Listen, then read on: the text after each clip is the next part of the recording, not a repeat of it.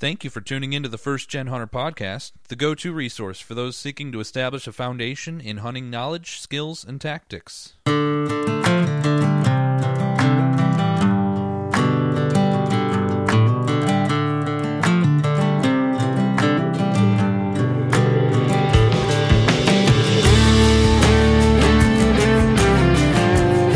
Happy Friday, everyone. I hope it's going to be a decent weather. I can't really say like a great weather Friday for you. We're in January. Although I will say this, as somebody who works outside, I prefer this weather. I know you think I'm crazy, but I prefer this weather over the 100-degree nonsense.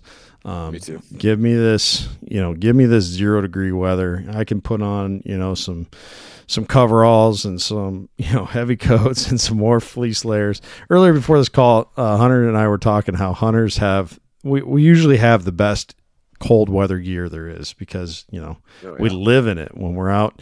If you do any kind of Western hunting, you got everything from premium base layers all the way up to these puffy, outer layer pants that you kind of walk around like the Michelin tire man in. But we're set for it, right? Oh, yeah. And so anyways, I hope your Friday's a decent weather day, meaning you're not slipping on any black ice or going into any snow drifts. Or what the most annoying one is when you bump into like a really rock solid frozen like snowplow pile, and it's just like they're just so rock hard that it's like enough resistance to damage your vehicle a little bit. I have this little divot in the corner of, it's actually a big divot in the corner of my rear bumper on my truck. And it's like, I just backed up and I just barely backed into the snow pile and it just pushed it right in. And it's in a way like you ain't getting. I don't know, man. I live out. in the South, so I can't really commiserate too much because like we got about 2 inches of snow outside right now. And it's like, a lot. Yeah. Like we don't deal with these kind of issues very The system often. is down. Yeah. No, it's been pretty wild here. I'll have some footage that I'm going to try and get up on Instagram later just of the crazy drifts. We got a couple 6-footers I think in the yard and we have a ditch in between our yard and the road that's about 5 feet deep. And it's level with the rest of the yard. It's just probably full snowed 6 feet here in the last like 7 years combined or something. Hey, so that's not a bad problem at all. But yeah. I'm thankful for the precipitation though. We need some moisture getting back into the soil and get the ground ready for spring. But we're gonna kick this one off hot. I recently found out. How recently? Just a few minutes ago when we recorded a Pick and Bones episode, which I think is probably going to air after this one. Actually, I think I'm gonna have another Pick and Bones before this episode came out. But I'm talking in the future while you're listening about it in the past right now, which is strange. But we're gonna come in hot though about this story about a Columbia blacktail, and man, do I wish I had known about this. I don't know how I didn't know. I've been following you for a long time.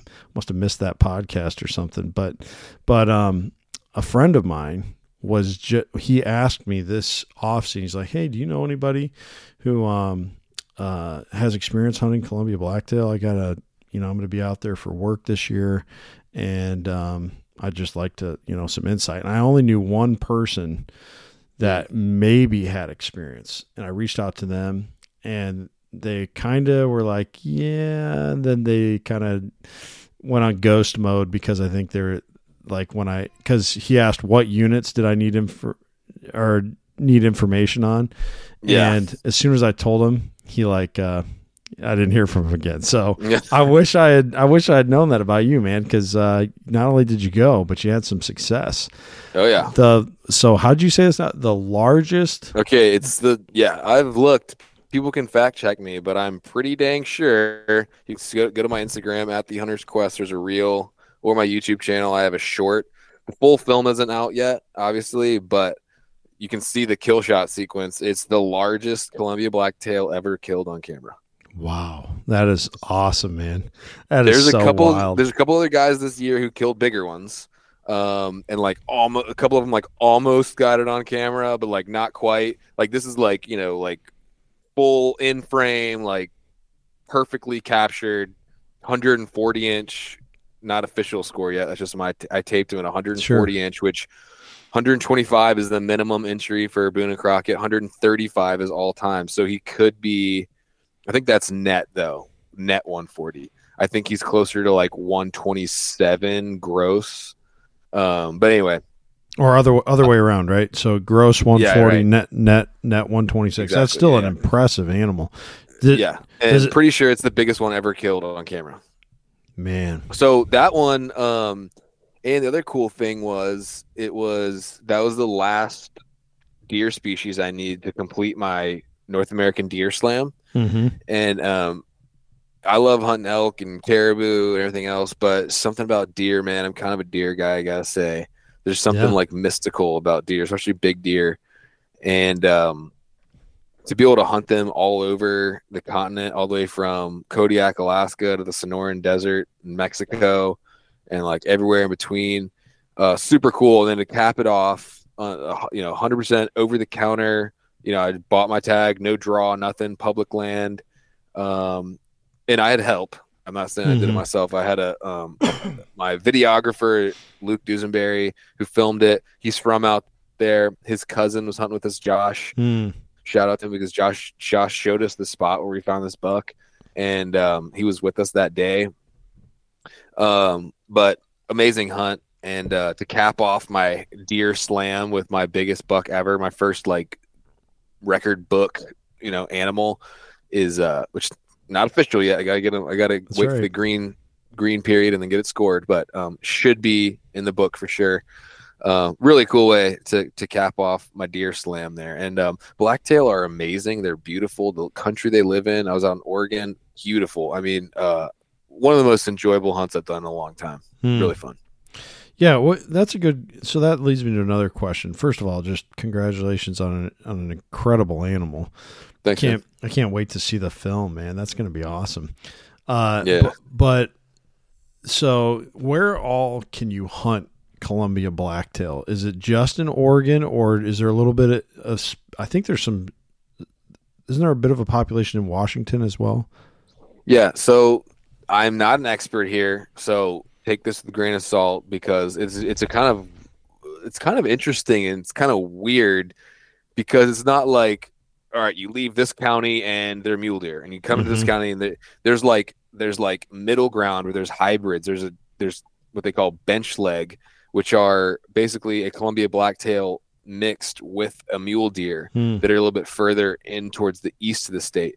But I believe when you're in Oregon, if you're west of I-5 is where they kind of draw the line, is Columbia blacktail, and then east is like bench legs or mule deer. Now, of course, there's going to be some variation in there, but there is Columbia blacktail in Northern California and Washington as well.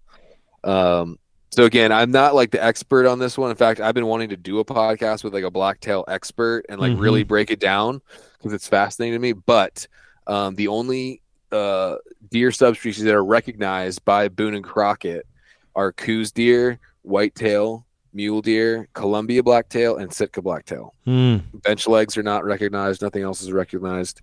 So this one is, and when I posted it, people were like, "Oh, that's a bench leg," because he's so big. But we were like 50 miles from the dividing line in the blacktail side. So he's 100% blacktail. And again, just beautiful deer. I don't know. There's just something about them. That's a good like indirect. Like they were trying to criticize you, but they actually like they were totally trying to criticize. Made you look good. There's no that buck is so big. There's just no way it could be. They're like, nice bench leg, bro. I'm like, no, he was not a bench leg. Yeah, man. Well, that's awesome. Now, I guess, I assume it's mostly spot and stock out there, but I recently learned too that Oregon is such a diverse state as far as different habitat types. I've mainly only pictured it like, the Pacific Northwest rainforest. Yeah. But there's actually some, prairie in Oregon. Yes. I imagine there's a lot of kind of transitional, upland, timber, riparian areas, kind of almost like maybe like a North Dakota type of landscape, river bottom. But it's a beautiful state, man. Like, it literally is one of the most beautiful states I've hunted. And yeah, like you said, it's very diverse. I think it's kind of a sleeper state, like like Wyoming, Montana. I don't know, maybe Idaho kind of gets a lot of the stuff, but maybe it's just because it's a little bit extra travel. I don't know, but super cool, man. So you get everything from like really thick old growth, like conifer forests. Sure. We were in some areas that even had some sagebrush. And there's also this, whenever I think of like Northern California type hunting land, I think of, and then we saw some of this, like kind of the rolling hills with like the golden grass and like the sparse kind of patchy, like live oak trees or like oak, smaller oak trees, like scrubby oak trees and buckbrush. Yeah. We had some of that, which is just gorgeous. Like, I don't know. It's almost like, it looks like Serengeti or something. That's awesome. Just amazing. So we got all that, man. We saw kind of everything. The spot where we shot our bucks was clear cuts. Like, there's a lot of logging clear cuts where it's like thick timber and then it'll be clear cut. And like some of the thickest, nastiest, steep, like where my buck died, you couldn't even stand. Like the pictures look kind of goofy because like we literally couldn't get him to like sit there without like rolling down. It was so thick and poison oak, and it'll be like a spider web of deadfall with like grass like on top of it. So like it doesn't look that bad. And you get over there, and you just like your like feet just like sinks and like sticks, and it's so bad, man. But it's probably slippery as anything too. Very slippery. I shot that buck in like the driving rain. Tony, go to my Instagram if you're listening to this at The Hunter's Quest. Like, just scroll down, you'll find it. There's a reel of the kill shot sequence, and that's awesome, man. Cool. Yeah. So you're hunting clear cuts. I imagine you relied a lot on your mapping for that, trying to look at those aerials, figure out where those cuts would be, and then from there, was it kind of like, I mean, obviously you got to play the wind. Be a good hunter. That imagine looking for some sign as well. But yeah, to be honest with you, man, I was relying a lot on my hunting partners because this was almost all my are like DIY public land hunts, and I'm showing up having to have done a lot of e-scouting and kind of figuring it out on my own. This one, I knew I was going with my buddy Luke, who grew up out there. And I was kind of like, Luke, like, because he invited me to come out there, and he kind of pitched me on the hunt. And I was like, man, you're from out there, you know what's up. I'm going to let you kind of, I'm pretty much going to do what you say, man. And so I didn't really do a whole lot of like e-scouting and stuff like that to begin with. Like, it was kind of like Luke was showing me what's up, and then his cousin helped us. And so I wasn't just completely like doing nothing. But I was relying on those guys quite a bit. And like I said, it was my buddy Josh's spot that we went into. But yeah, once we got there, then it's just a matter of glassing. And those deer are insanely hard to glass up. They, all deer are, but it's just so thick in there. And I feel like they might be a little even harder to see than like mule deer because they don't have that big white butt. Yeah. And they can just blend in, man. So we glassed this thing from about 1,500 yards across the canyon, and then me and Luke literally started running this logging road down the ridge, and then we dropped down like kind of opposite across the canyon from where he was, dropped down like 800 feet. And Luke was saying we got to go all the way down to the bottom of the ravine and like climb up one of these other finger ridges and try to shoot across. But something in my gut was like, nah, we need to just like keep our elevation and go to the like wrap around to the edge of this finger and see if it opens up to get a cross canyon shot. And so I saw a little bit of a clearing, and we did that, and we were able to locate him. He was like 560. Oh, man, that's a poke. It is. And I don't normally shoot that far. And I practice to about 6, but I good. Like to keep it like to 4 on animals usually. Yeah. But this animal, he was just, I just didn't. And it's funny in the footage, you can hear Luke the whole time, like trying to talk me out of it. And like, let's get closer, man. Like we can get over there. I just didn't feel he was with it hot dough. He could have disappeared at any minute. I just didn't feel confident we'd be able to relocate him. And I'm sitting on a slope about like this. I get my backpack in front of me. I'm like messing with my trekking poles in my pack to try to like get a rest.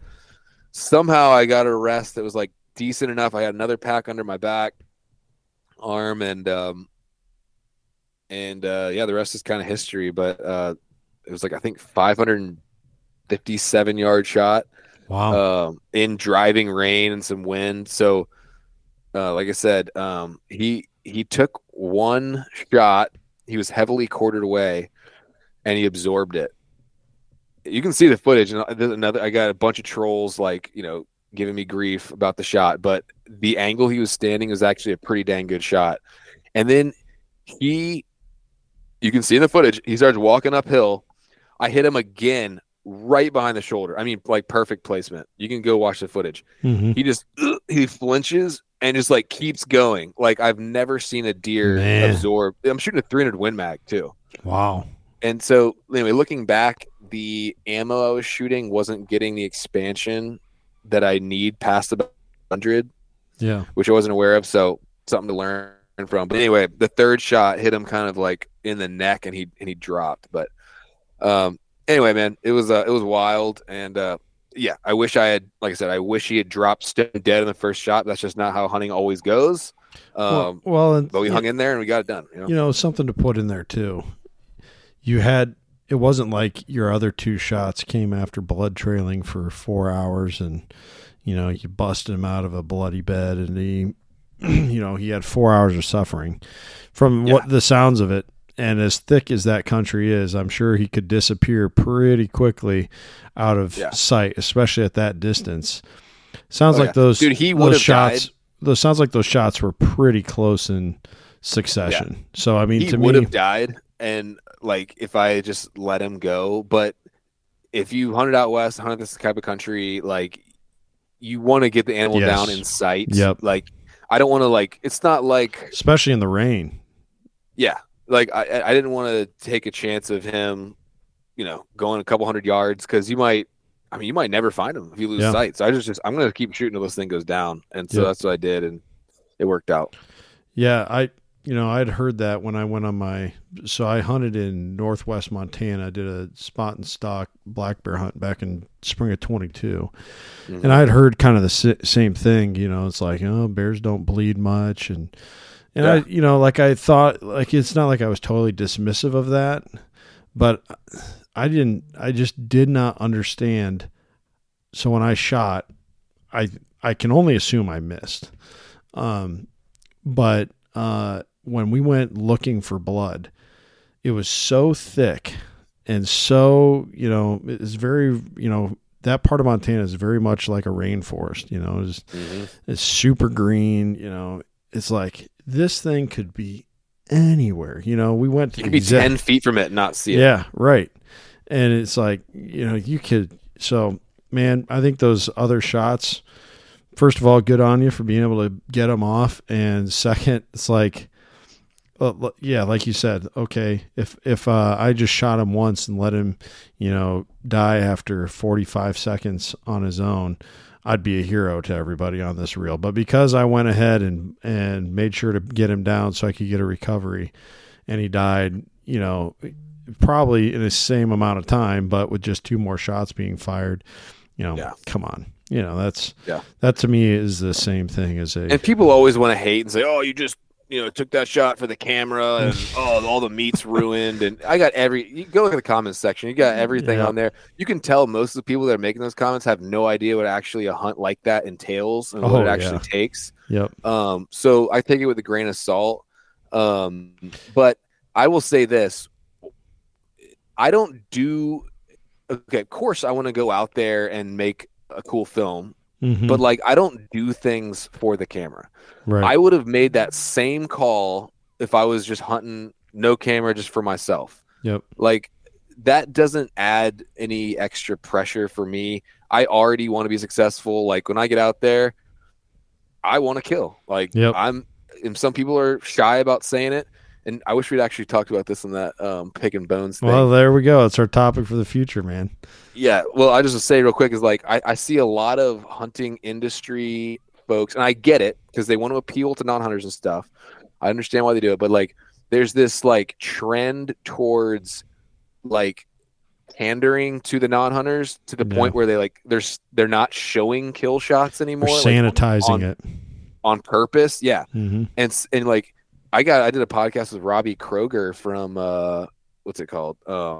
Blood Origins. Yeah. Yep. He was saying like, you know, hunters don't, I think he said something like true hunters like don't enjoy killing. And I was like, hold on. I'm sorry. I do enjoy it. Mm-hmm. Now, like hunting is more than about the kill for sure. 100%. But if you don't enjoy that part of it, then just go hiking or something, or go like take up wildlife photography. Yeah. Like okay, I'm sorry, but like I'm going out there to kill the animal, and I'm not going to be shy to say I enjoy doing that. Yeah. It's the completion. It's the completion of the objective. You know, it's like there's excitement that comes with that. And I think, you know, to be a good predator, you know, the wolf isn't, you know, when he's not crying when he kills the deer, right? Like and you know, and some people might feel that little bit of remorse or whatever. Yeah, I think that's totally normal. Yeah, it's fine if you do. I'm not knocking that either. It's just me personally, I don't. And so when I get in that mode when I'm hunting, I go into kill mode, man. Like I want to make it happen. And so I'm not doing it because there's a camera watching me. I felt like that was my best opportunity to kill that deer and maybe the only one. And I'm going to do everything I can to get that deer down. And I did. Yeah. Yeah. I think it's a good point you make. And again, you know, everything's so nuanced, everything changes, everything. And I have thought about this exact thing because, and maybe it's because I've been hunting longer now, but when I first hunted, in fact, the third episode of this podcast, and this is going to be episode 206, something like that. Oh, nice. Congrats. Thank you. The third episode of this podcast, I think we called it the Hunter's Dilemma, which is that aspect of, man, I achieved my goal. This is awesome. But I also, you know, like this thing died. And I used to feel that a lot on everything I killed. And so maybe there's been some, like, whether for better or worse, maybe some desensitizing that's happened to me from hunting for more years. I mean, this is just me being honest, people. You might not like what I'm saying right now, but that, like, that's part of it. But also I noticed when my friend Caleb and we did our Nebraska hunt this year, and oh good, someone just drove through the road in front of my house right now. That means it's passable. You're free. But, yeah, that's right. But when we filled our tags in Nebraska this year, it was how do I say it? Like the difficulty level of getting to that point was a lot higher than our normal hunts, you know, that we do for, you know, out of pre-hung tree stands and out of, you know, on farms that we've hunted a million times. We've shed hunted, we've scouted, we've done everything on, you know, like there was less room for those types of emotions, I think, if that makes sense. So like, you're just glad that it worked out, you know, and the same thing was true when, another friend of mine, John Rasty, when we went out to Montana and he tagged a bear. You know, it was our first ever bear hunt. It was our first Western hunt. And the amount of work that went into getting that bear, it just was pure euphoria by the time. And it wasn't a super clean kill either. You know, it required some follow-up shots. But it's like that changes, and you're just glad to have that objective, you know, reached. And you know what, too, going back to your Blacktail story, if any of those trolls had been in your shoes, they either would have taken those additional shots for the reasons you did, or they wouldn't have, and they'd really look dumb when they couldn't find their deer and not even know if it was dead or not, you know? Yeah. And yeah, for sure. I mean, not everything is 100-yard, shot with a perfect rest in a tree stand over a feeder or something. Yep. Like, Right. Exactly. Yep. nothing wrong. I'm not hating on that either. I'm just saying, like, it's hunting, man. Like, stuff happens, life happens, and it's, stuff goes down, and like I said, I could have edited all those out and just put the last shot and made myself look awesome, but I didn't. I showed what happened, and Yep, I appreciate you doing that, and I think that's better for hunting in the long run too, especially when you consider people who aren't hunters or first gen hunters that want to get into it. They're seeing a real representation of what they're getting into instead of something that might not necessarily be an accurate representation. So, good on you, man. I think you did the right thing, and I'm excited to see the full length when it comes out. So that'd be a good time to transition to that. First of all, your trophy shelf there behind you has grown. There's some new animals. Oh man, up I'm still waiting on my elk and my caribou and that blacktail euro. I can't wait to add those bad boys. But this is my deer slam up here. Yeah, well, man. My blacktail's not there yet, but that's my Sitka blacktail, whitetail, coos deer, mule deer. Just gotta get my blacktail, and then I'll be. Yeah, man. It was awesome. A great season, man. And so, I mean, Hunter's Quest has been growing. You've gotten the TV element going, and you've done a lot of work with Brian Call over the last few years, and some of the other guys that you've mentioned some that you've done some hunting with. I mean, what all's been going on with your channel? Yeah, I'm not exactly sure where I was when we last spoke, but so yeah, season 1 of the TV show just finished up on Sportsman Channel. So congrats, I don't know if man. any of your listeners. That's huge. That's awesome, man. Congratulations. Thanks, man. Yeah, it was a lot of work. I mean, the amount of work that goes into producing a television show compared to just kind of dropping stuff on YouTube is exponential. And so I had my hands very full because I produced the entire show by myself. Wow. You see pretty much every other show, if you go to Sportsman and watch the show, the end credits will have anywhere from like 5 to like 35 people on it. Yeah. Mine's me and a videographer. And usually I'm also a videographer on the hunts as well. And I'm not trying to toot my own horn. I'm just trying to say I put an incredible amount of work into it. So, so if people have the Sportsman show channel out there that are listening, I hope they'll check out the show. You can watch the whole season now on the My Outdoors TV app. And to be honest, most of the hunts are on YouTube now anyway. Sure. But so season 1 just ended. I've got season 2 90% done and in the can, which will start airing again in July of 2024. Awesome. So the show runs Q3 and Q4. But right now I'm still pumping out lots of short form stuff, and so short form stuff from this season on social media, and then also putting out my episodes from season 1 onto YouTube, and like the mule deer hunt of this buck right here was in Montana. That one went up on the Onyx Hunt YouTube channel. You can watch that there. Awesome. So anyway, lots of good stuff. I'm about to head to a couple trade shows. I've been building my partners roster. So everything is, it's not like I'm done. It's always work. It's always what's the next, the next goal to hit, the next peak to hit. But had an amazing season. I killed my first elk this year, my first caribou. Yeah, it's incredible. First caribou in Alaska, first blacktail. And then I'm going to be doing an aoudad hunt here in February. And then I'm hoping to head over to my buddy Pedro Ampuero. If you guys know him, he's a big YouTuber. He's from Spain. He invited me to come over to Spain's in this summer and hunt chamois and roebuck. So hopefully that'll very work cool. out. But yeah, so that's kind of what I'm up to, man. That's awesome. The Lord blessed me big time on this season. Yeah. How's the family doing with all that? I mean, you're a super busy guy and having to take off for these long hunts. I know I'm kind of springing this one on you, but I'm sure it's something that everybody, it's probably even a criticism that, when we talk about what do haters or what do trolls say, it's like, oh yeah, if I neglected my family, I'd be able to, how's the family doing with all that? Yeah, I think, we just had, our third in July. Wow, that's awesome. Little boy, yeah. So it's definitely, it can be challenging at times. I'm not saying it's not. My wife doesn't love it when I go on these trips all the time.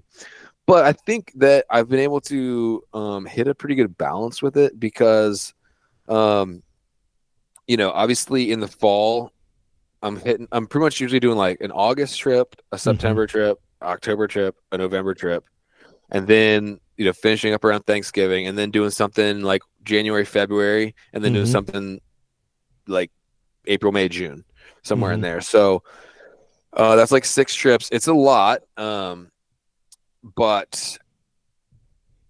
like I said, I kind of, when I'm home, I think it balances out because let's just say, I say this to my wife a lot. Again, I'm not saying it's easy, and yeah, I do miss some stuff in the fall. But if I were to work, and I say this to my wife all the time, like, and by the way, my wife's awesome. She's been really supportive and just a great partner on this. But and I also want to add in there another reason to go back and listen to that first interview with Hunter, because she stayed with you through some really hard times in your life before all this, and just kind of speaks 100%. Speaks to the quality of her character. But 100%. And just a great mom. Like, I know when I leave, the kids are in great hands. Like, and I have nothing to worry about. Like, I trust her more than any other human being on the planet. So that's amazing to have. But so I always say to her, is like, if I had a quote unquote normal job, I live in the suburbs of a big city. If I had a job in this, I'd be leaving at 7 a.m. I'd be getting home at 7 p.m. every single day.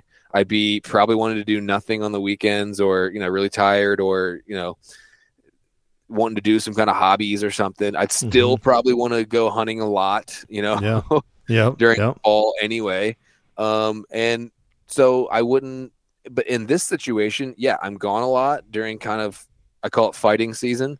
But, when I'm home, like this time of year, I wake up, get my kids ready for school, and take them to school every morning. I pick them up from school almost every day. If there's a parent-teacher conference, I'm there. If there's a program in school, I'm there. I can, any time of the day, drop what I'm doing, go. Like before on this call here, I was out having a snowball fight with the kids. So it's like it balances out, because when I'm here, I feel like, yes, I still have to work, and yes, I still have a lot to do, but I can squeeze it in at different times. Maybe I wake 5 a.m. and edit for like 3 hours before everybody wakes up, and maybe I edit for 2 hours after they go to bed or something or whatever. But I feel like I'm able to be very involved in everyone's lives, except obviously when I'm traveling, and I try to be as efficient as I can when I'm traveling. But it's not easy, but I think I've been able to hit a pretty good balance. Yeah, that's great. That's great to hear. And I knew you'd have a good answer there. You're a thoughtful guy, and I know you care a lot about your family. And for sure, a lot of that comes from, living a faith-based lifestyle where we try to follow what the Bible says. And the Bible says, be a good dad, be a good husband. Absolutely. And so that's the priority. But, along with that too, a lot of jobs do require travel. There's even I forgot to mention. Yeah, most even guys my are job, traveling 3 or 4 weeks out of the year anyway. Oh yeah, even my job as a prairie farmer, we have shows that we go to, and like last year we were up at Pheasant Fest. I was gone for, I can't remember how many days, like 4 days and nights.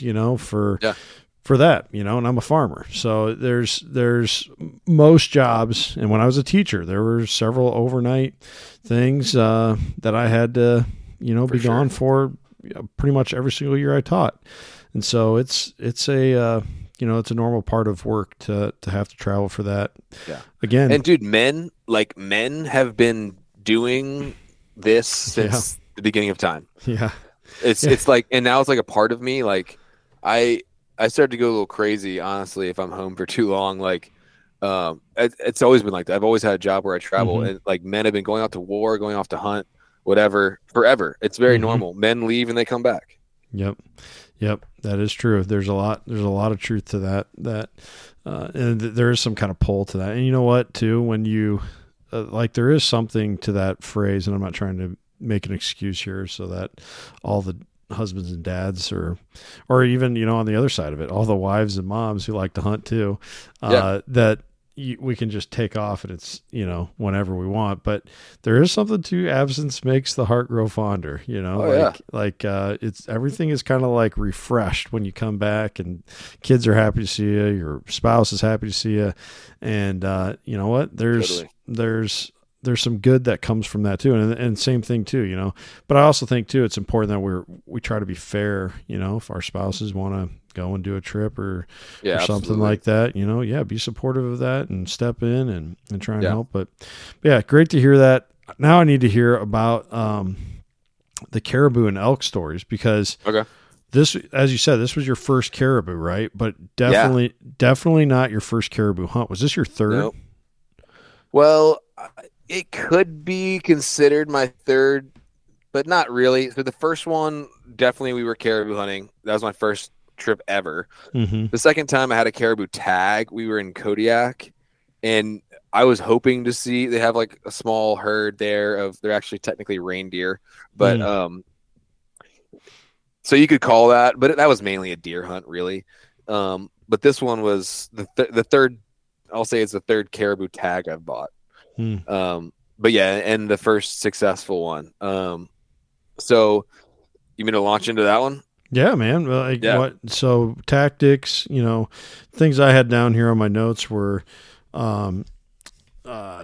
first, let's just start with tactics, but I also want to get into gear, and then even, I think there's, and again, this, can go to our Pick and Bones episode. There's been enough hunting media coverage now of what it is to be Alaskan caribou hunter, and I think people get this idea of how it goes, but I got to think that there's a lot of stuff that people don't understand about it until they're in it.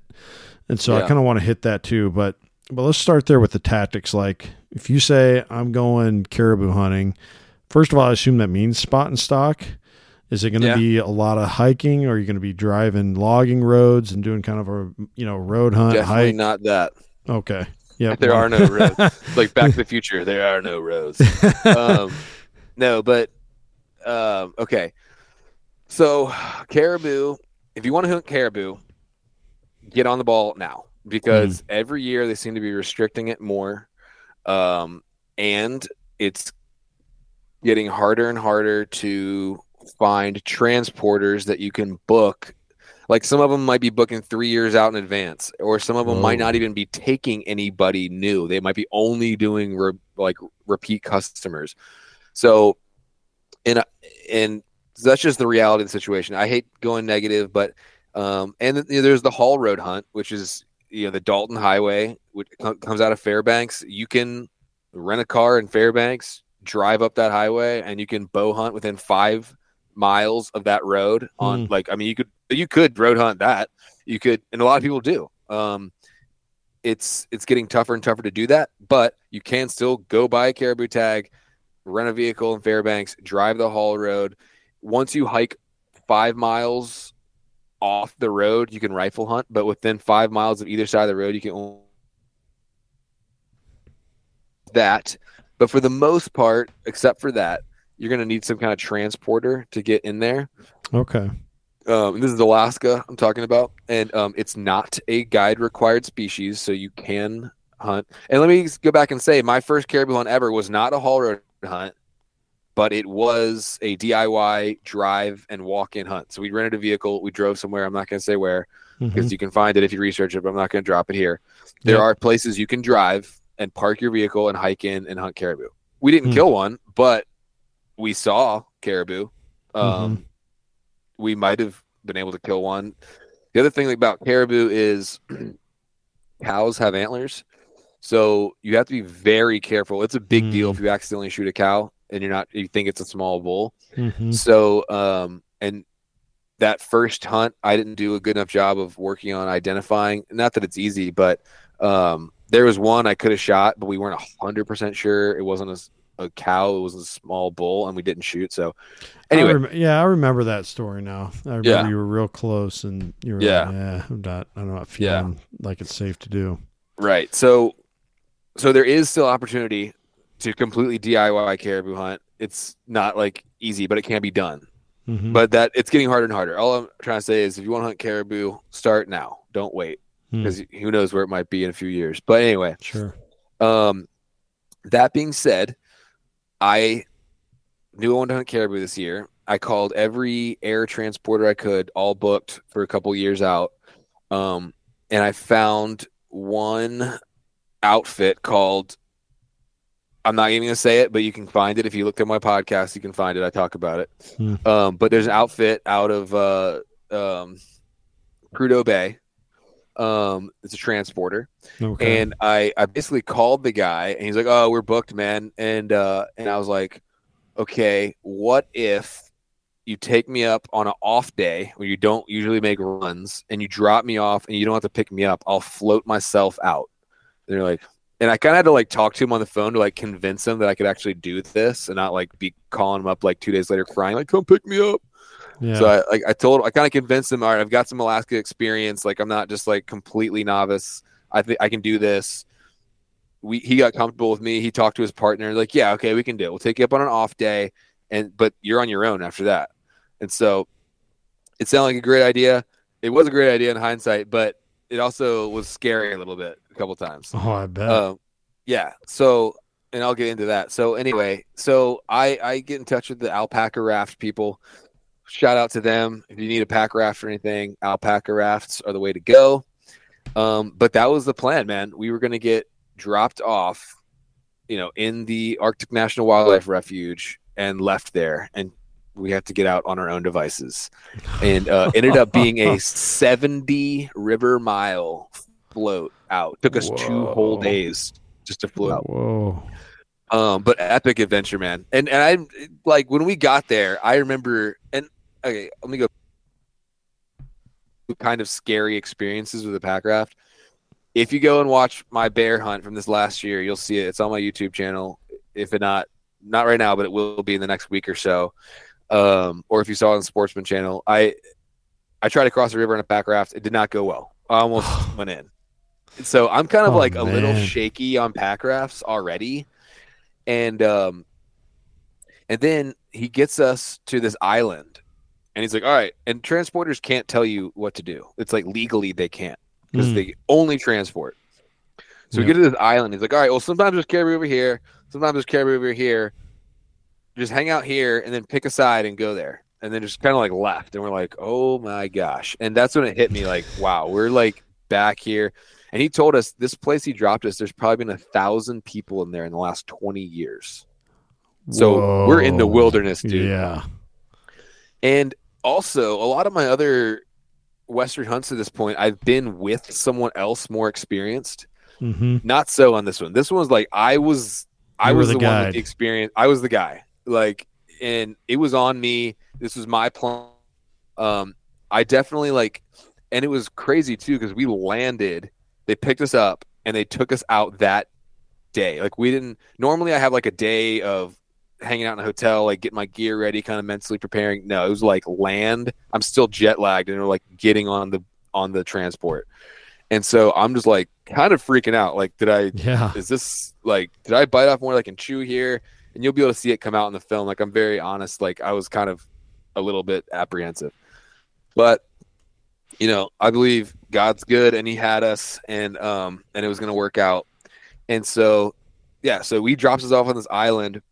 Our plan going in is we're going to hunt from a base camp and then just grab the pack rafts and then at the end of the hunt and float out. But we end up we spent a night there and glassed both sides. We picked a side, and then we had to cross this whole river system with like 3 or 4 braids with all our gear to get into position where we could set up a camp and hunt these caribou we've been glassing. So we were a little apprehensive, a little freaked out. Ended up being fine. Quick pack raft tip. I don't know if anyway, if you're going across the river, you can't just like paddle across it. You have to put your nose up into the current and like work your way across like this, with your nose upstream, sideways. Yeah. Which makes you incredibly vulnerable to like rocks or a tree limb or something like sticking up out of the water and flipping you, right? And you got to like kind of judge, like you got to like find your landing spot and like figure out how far upstream to like go in to kind of be able to hit it. Like throwing a pass in football, kind of got to lead your receiver. Yeah. And this is, 30 degree water and you're 70 miles into the wilderness in Alaska alone. So it's not like a lot can go wrong. Yeah, it's shallow, but like it's still like if you're not a little bit nervous, you're probably not doing something right. Yeah. Anyway, we make it across. It was fine. And we got set up and we start seeing we were seeing good bulls. Like even that first night we were seeing good bulls. And caribou are they're weird, they're very sporadic. You can't really it's not like a deer where you can like see it and pattern it. It's like they're migrating, they're moving, they're covering country. So like you can see a bull and then like you'll never see him again. You could see nothing for 3 days and then they start moving through. You could see tons of caribou and then it just dries up instantly. Like they're very unpredictable. So when you get an opportunity, you take it pretty much. And sure, yeah. Anyway, we got into a position where we camped and we could walk in to where we were seeing all the bulls. They were up kind of in this basin near the mountains. It's just gorgeous, man. I mean, it's beautiful. Sounds like it. Yeah, in the Brooks Range, the foot of the mountains in the Brooks Range, and we saw muskox. I saw wolves. The first night, I had a stalk blown up by a white wolf chasing the caribou off. That is awesome, man. Yeah, I mean, it was like National Geographic. Like I felt like we were in this like thriving Arctic ecosystem. And it was just amazing, man. So we had the wolves encounter. I saw that other white wolf another day. We saw like giant muskox at like 40 yards one day. Seeing big bulls. And at day 3, we're just slowly hunting our way and glassing into where we've been seeing the bulls. And it's raining, so we're stopping and setting up a tarp and kind of hanging out and glassing for a while, and then kind of moving and inching our way in and glassing. And then we're like, let's get to the top of this little knob over here so we can kind of see more country. And here's a kind of a tip, you know, anytime you're Western hunting, no matter what, if you're about to go over top of something, you never just like walk up there like, you crest. You crest that thing careful and slow. And that's what I did. I was just like creeping up there every like just scanning. Yeah. I get towards the top and I see a pair of antlers. Just all I can see is antlers, just kind of like the tops of them moving around. And I was like, oh, dude, it's on. And he was probably like 450 or something. It was 2 bulls. One was smaller and kind of bedded out in the open. And then I could see the other bull, which is like a good, like mature bull. It wasn't like a humongous, like trophy bull, but like a mature, like good bull. And I could see just his antlers moving around. And I was just like, I'm going to just crawl up and get a closer look, but I'm thinking I'm probably just going to take this opportunity. Like he's right here. So yeah, man, that was pretty good. We got the camera set up and I crawled into about 300 and then just kind of waited for him to stand. And the little one kind of got nervous. I think he saw me crawling in the last part and he stood up and then he started to go. Again, you can go to my Instagram, The Hunter's Quest. I have a reel with the whole kill sequence on there. Awesome. And he stands up, just beautiful white mane, just looks at it, and then I just drilled him right in the chest, and he went like 30 yards and died. That's awesome, man. Yeah, such a cool hunt, man. I bet you guys freaked out when you saw him drop. Yeah, it was just, especially, I mean, it was the culmination of a tough logistical hunt, but also like years of trying to kill a caribou, and my first hunt being a caribou hunt, and this. And the coming full circle of like being like the leader on this hunt and like kind of being the one that like planned it, that everything, you know, and very cool moment, very, very awesome accomplishment. I'm super happy with that thing. Can't wait to get him back. And anyway, so that's kind of the story. If you have any like questions about specifics, like I'd be happy to. Well, you know, imagine. First of all, that's incredible, and congrats on tagging an awesome bull. And thanks, man. And I gotta imagine, you know, when you plan something that ambitious, like there's levels. Maybe you don't think the same way I do, but when I'm in something like that, I have like levels of stressors that I gotta like see through before this is over. And like it's important to be honest about that too, because I think that's a factor that gets a lot of people to pack up and head home early when they go on hunts that are, out of town, especially far out of town, like in Alaska. You hear that all the time. People leave early. Something goes wrong, or and I'm not talking like, they break a leg or something, obviously. But like, they blow up a stock. The weather isn't what they were needing / hoping for. Mm-hmm. Whatever it is, maybe all their public land pieces that they had planned out, or they show up and there's a lot of other guys there. Whatever it is, it's a common theme that people, when they go, especially on Western hunts, they head home early. And I think part of that is we only think of it as, this is going to be a fun vacation. And that's not how it is. Like, there's a lot of stresses, and you have to accept those. And if you're going to do a really ambitious trip like Hunter did, I think it helps to kind of like look at it as a checklist. These are the stressors in the end. That's the definition of what? Type 2 fun, right? You don't even know it's fun while you're having it. It's fun after, looking back and reflecting. Hunter's got a game bag full of stories now that are, man, just something to, if it wasn't a sin, to be envious about, but that's part of it, though. You definitely don't want to look at it as a fun vacation. I mean, like, if you want to go on a fun vacation, there's nothing wrong with that at all. Mm-hmm.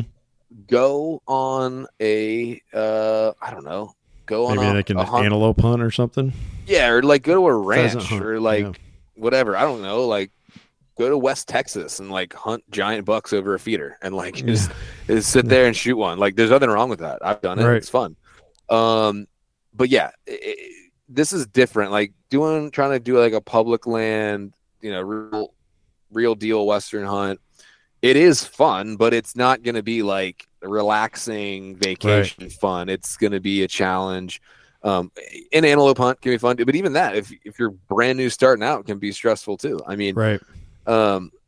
So yeah, it's a different type of experience, but so much more rewarding. I mean, if my idea of fun was sitting on a beach, sipping a drink, I probably wouldn't be doing what I'm doing right now. But that's right. My idea of fun is different. So, and yeah, there are times, even for me, man, like there's a lot of times in these hunts where they suck. Like, you don't want to, I don't want to like wake up in the dark when it's 4 degrees and like go walk in this. Like, I don't want to, that's not fun. Like, right. But it pays off, it's, so there are times when it sucks, but, I think the last thing I'll say on that is like, no. This whole hunt, I have this raft. It took us like 3 hours to get up this river to drop us off, and we got to cover all that ground, by our own steam.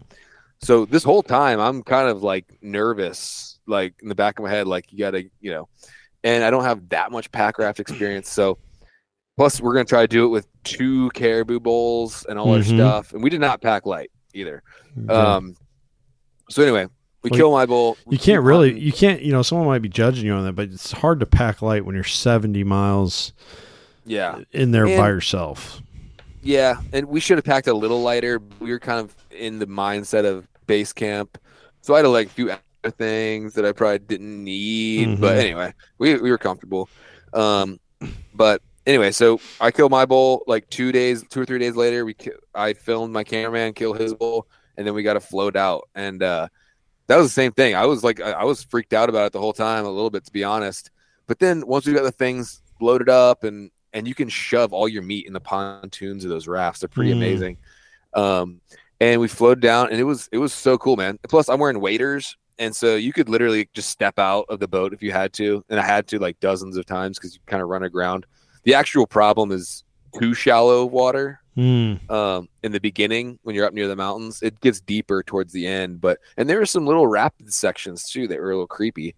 But it ended up being fine, and it was a lot of fun, and it was very cool. Very cool. Yeah. Was there and I've heard this too, and this could be a whole Pick and Bones episode, but people talk about the difference between an Alaskan grizzly threat versus a lower 48 grizzly, where they're being hunted in Alaska, and they have seemingly, at least anecdotally, so I don't have any experience with either. But was there like a real sense that we got to be pretty careful here from a grizzly standpoint, or were they pretty much out of sight the whole time? Yeah, I've never had an issue with grizzlies in Alaska. We saw them. We saw several, and saw them in Kodiak when I was there too. I think you hit the nail on the head there.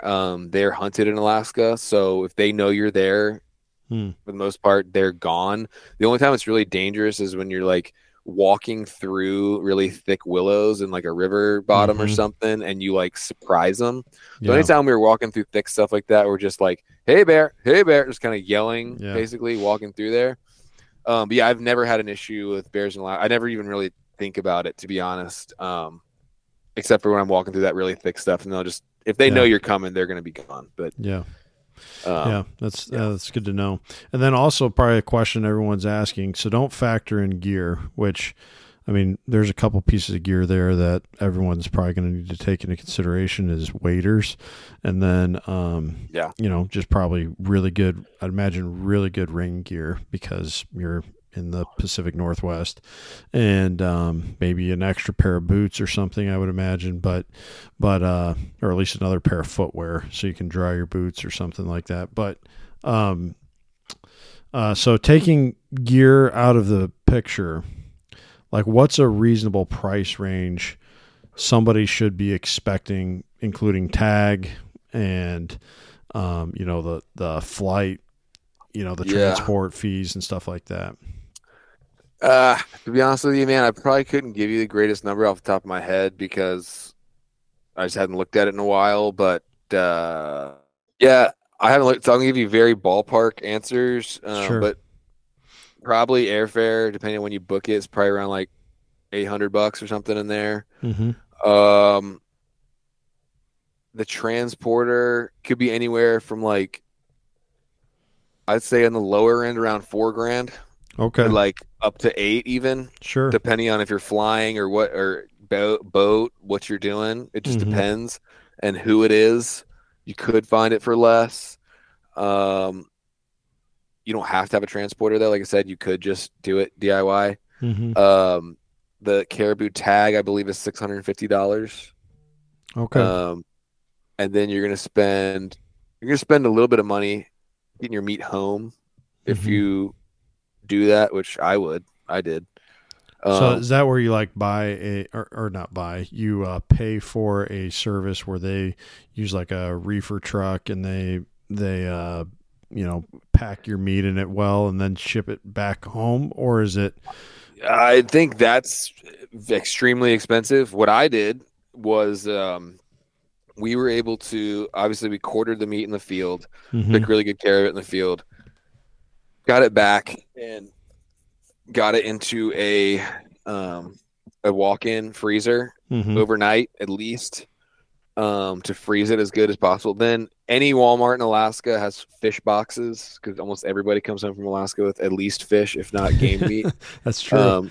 So literally anywhere you go, any Walmart you go to pretty much will have their cardboard boxes with a styrofoam lining. And so you go get as many of those as you need. Then you go to a seafood place, like a seafood outlet store, and you can buy dry ice. There's other places you can buy it too, but that's the best place we found was like a seafood wholesale type place. Buy like dry ice. I think you're not supposed to fly with any more than 5 pounds of it. So I'll just leave that there. And then you tape it up, wrap it up. The airports in Alaska have cold storage.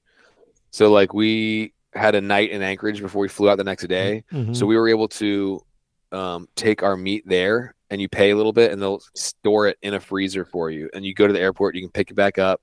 And then I just checked it onto my airplane, like baggage, and flew home with it.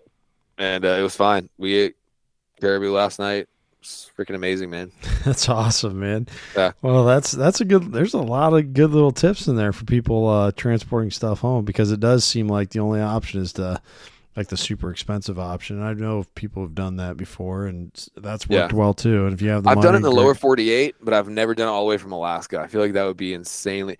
Yeah. I feel like that would be insanely expensive, but I don't know. Maybe it's not. No, I think you're probably right. It's going to be, there's going to be 3 zeros at the end of whatever number is. Yeah, for is sure. on there. So, 100%. But no, that's a very attainable, price range for someone looking for a great Alaskan experience. Yeah. And I would say if you want to start off in Alaska, maybe look at a Kodiak blacktail hunt. That's a good place to start. You could do a caribou too. But yeah, anyway. Either of those tags are over the counter. Yeah, that's great. That saves on a lot of the cost there too. But yeah, what a cool place to be. And then of course, I guess we'll kind of end this one on your elk hunt story. Okay, that was a beautiful bull. Yeah, did you shoot that with a muzzleloader? Yeah, it's a muzzleloader hunt. Oh man, that is open sight. Muzzleloader is my favorite method of take. I do a lot of bow hunting for whitetails, but I just like the little bit extra efficacy of a muzzleloader. You know what I mean? Yeah. Like there's a little more confidence there that's going to get it done for you. But it's still nowhere near hunting with a rifle, in my opinion.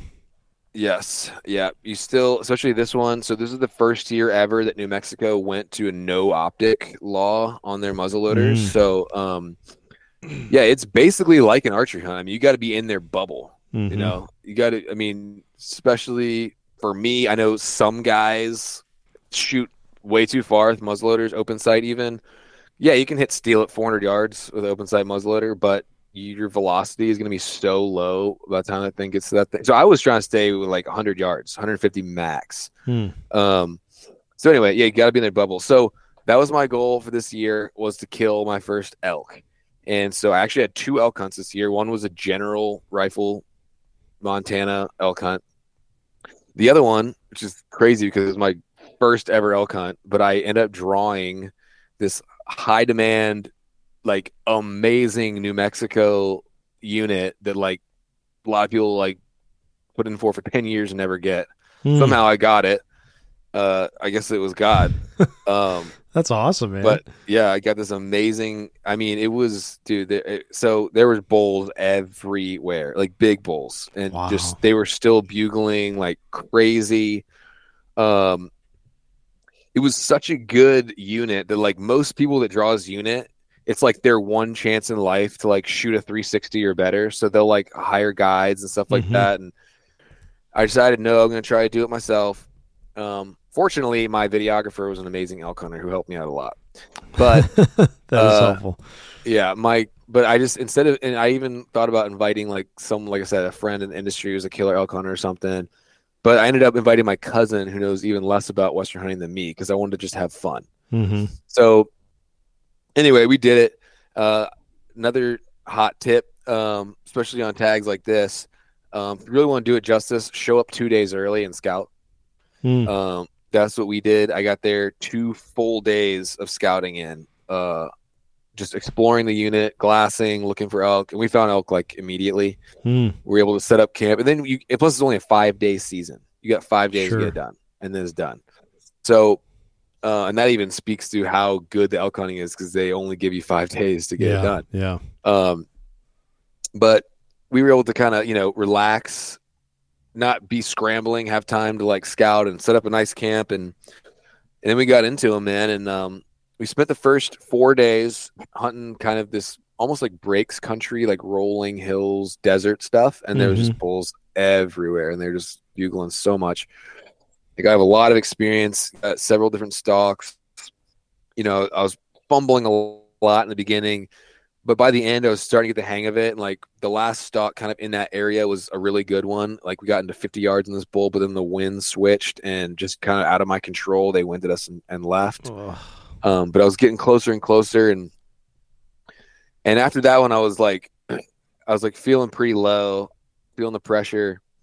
Some other things have been happening that made it where I was feeling the pressure even more. And I remember it was the last day, and we glassed the night before in our basin. That was like our honey hole. All these elk were in it, and it kind of dried up.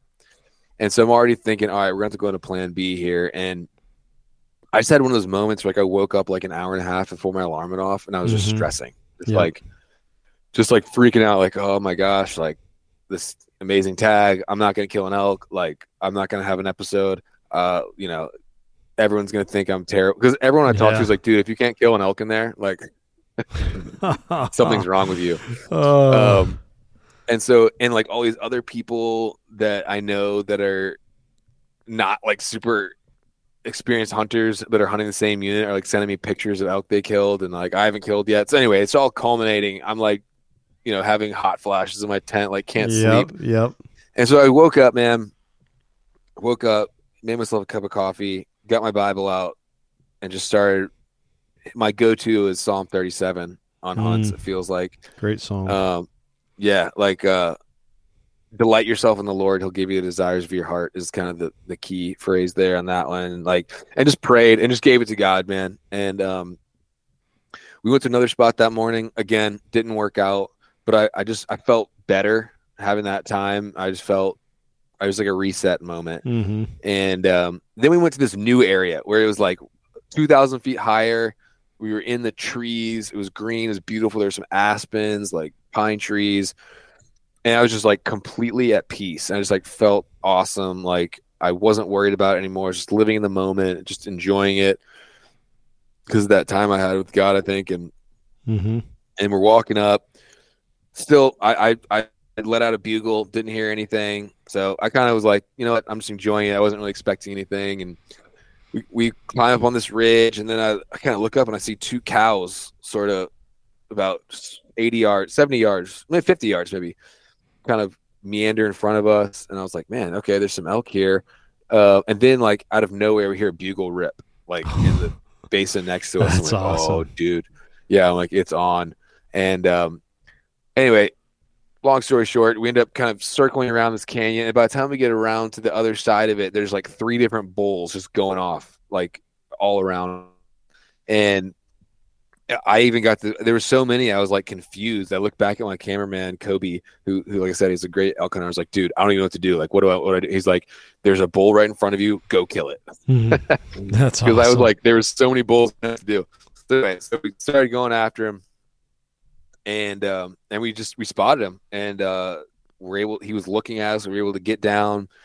I hit him with a frontal shot, actually. Okay. And at like 80 yards, and he went all the way back up on two legs. Like I saw a puff of steam come out of his chest, and he just hit the dirt. And but I had learned, you know, especially with elk, you don't stop shooting until they're dead. Yes. Yep. So I just start reloading immediately.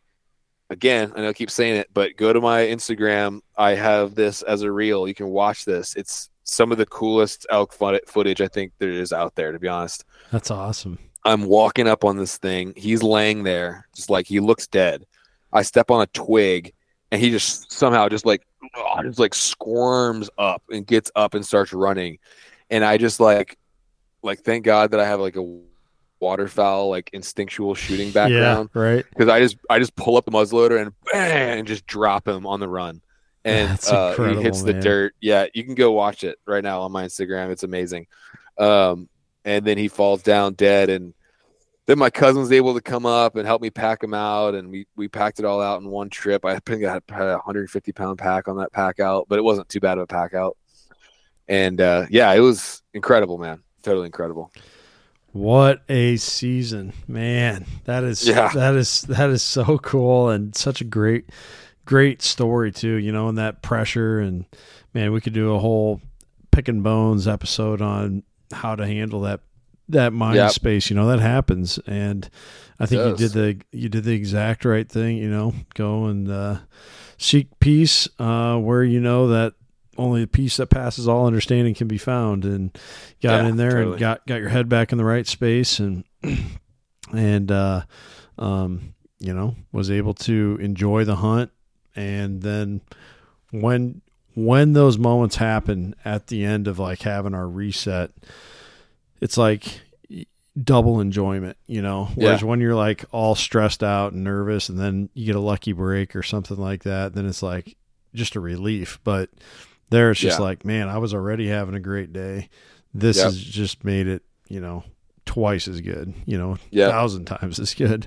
But yeah, congrats, man, on just an incredible season. And I'm so glad you got all this stuff on footage. And, there's something to be said for that too. Like a lot of this can just be looked at from a business standpoint. Oh, someone's trying to grow their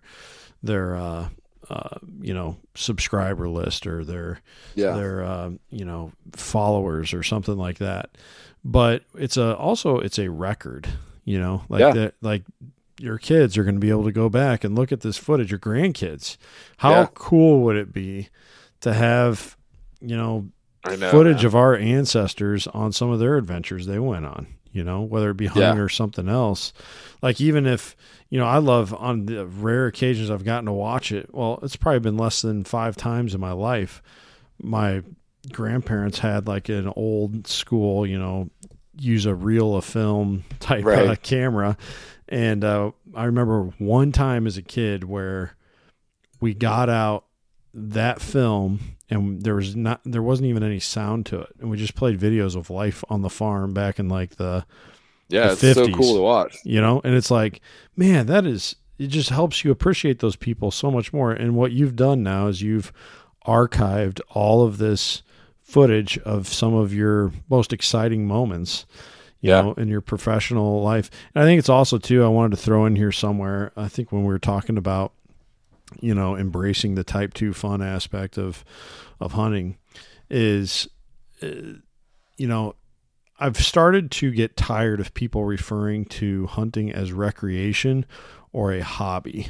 And it's just, the reason I get tired of it is because it doesn't really fit. Like, it's not what it is. We're not choosing, some people are into waxing their boat. I'm into going out and, sleeping in the rain. Like, that's not, it's not the same as golf. No, it's not. It's it's something that like we feel a need to do, and we feel compelled to be there and to be doing these things and experiencing them in the way that we do. Sure, I think there can be certain ways people like maybe casually participate in hunting, and 100% nothing wrong with that.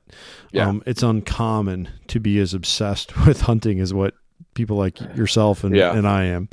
That is uncommon. So, but it's much more in line with a lifestyle than it is a hobby. And to see you having the success that you are, and your business doing as well as it is, and just the people you've been able to talk to, would be a great time to promote your podcast as well. You can find people like Donnie Vincent on there. You can find people like Remy Warren. You can find Jason Matzinger, Brian Call, had Lampers on a while ago. Kafaru, I cannot think of his name. Aaron Snyder. Yeah, that was one of my favorite podcast episodes I've ever listened to. Period. Oh, nice. And I've been listening to hunting podcasts for what? Yeah, that's my most downloaded years? Episode ever, actually. Yeah, that's awesome, man. And then he had me on Kafaru after that, and was like grilling me about Christianity the whole time. Yeah, it was awesome. It was great. And that's something that Hunter likes to work into his show as well, as he asks people where they stand spiritually, and I think that's an awesome part too. And using hunting as a platform for ministry is a very worthy thing to do.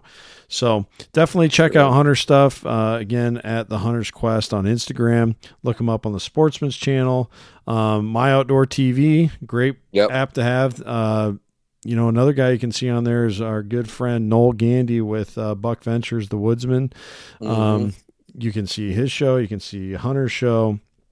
I strongly suggest you getting that subscription. It's very affordable, and it just opens the door to a lot of great hunting content.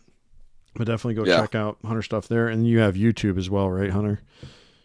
Yeah, definitely go to almost everything on my YouTube channel now, including the podcast and hunt films and like other stuff, how-to, gear reviews, stuff like that. Awesome. So if you guys are listening and you want to like support me, the best thing you can do is honestly just go subscribe to my YouTube channel. Like even if you're not super active on there, all these companies that I'm trying to get to help support me, like one of the first things they do is go look how many Instagram followers you have and how many subscribers on YouTube you have. So like, if you want to help me out at all and not spend a single dime, just go subscribe to my YouTube and follow me on social, and that will be like super helpful. Yeah. So there you go. Definitely check that stuff out. And, that's how you can help somebody keep living their dream. Yeah, man. It may seem, I heard somebody on another podcast or YouTube channel or something like that. They're like, a lot of you guys have listened into this, but you've never subscribed, or you never liked it, or you never followed or whatever. Please do that. It's free. I like putting this content out there for you, but please help me back by doing that. And that's true. It's the least you can do. I mean, like guys like you and me, we put a lot of work into this. Like the least people can do is just like subscribe. I mean, you're not even paying a cent. You're just doing like one little click of your thumb. Yeah. That's right. And we're like putting hours of stuff in. Like we could be hanging out with our kids right now. We're doing this because we're trying to do this. So like just subscribe. Yep. It'd be awesome and super helpful for both of us to do that. So please do that if you haven't yet, and leave a favorable review for both podcasts if you feel we're worth it.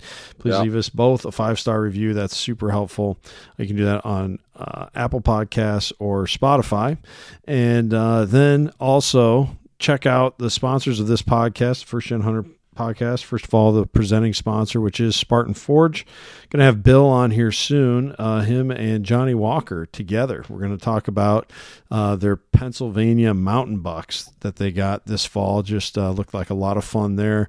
And something I get more and more intrigued with is hearing about those crazy Pennsylvania guys, the way they get after it there on the public land. We had Ryan Glitzky on of Whitetail Addictions recently, who also does that. So we should be getting some more content from Bill on that. But if you have not yet gotten signed up with Spartan Forge, please do so. Very affordable for a year-long subscription.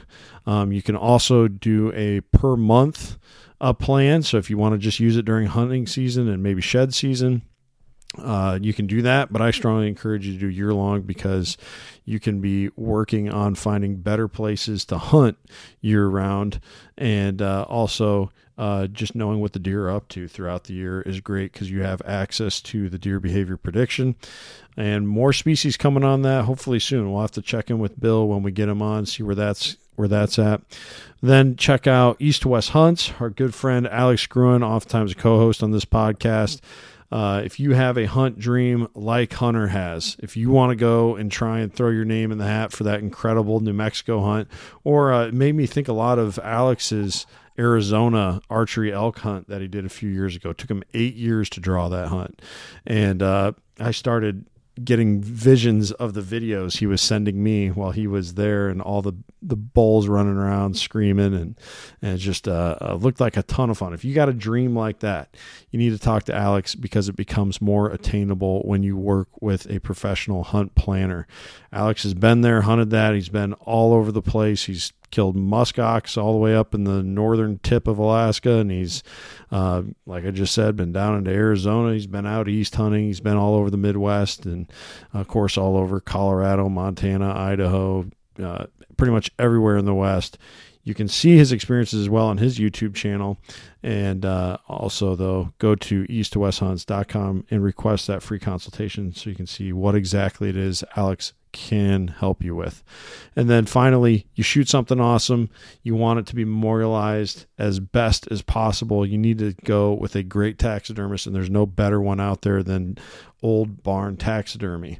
Old Barn takes in hundreds of animals, if not thousands of animals, really, every year.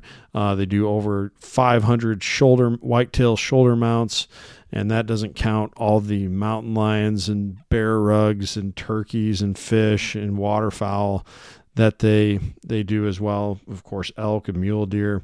You shoot it, they'll take care of it from there. So get in contact with Old Barn Taxidermy. Tell them that I sent you there. That helps me out. That helps them out. Once again, you won't regret going with professional grade taxidermy work. It'll be a memory that you and your kids will want to hang on to forever. So again, go to Old Barn Taxidermy, find that link in the show notes. Well, thanks so much, Hunter, for joining the show. It's great catching back up with you, man. It'd be awesome to do a hunt together someday. If you ever get hankering for a big old Iowa whitetail sometime, give me a holler. And I might have to hit chip on that. Yeah, it'd be a lot of fun.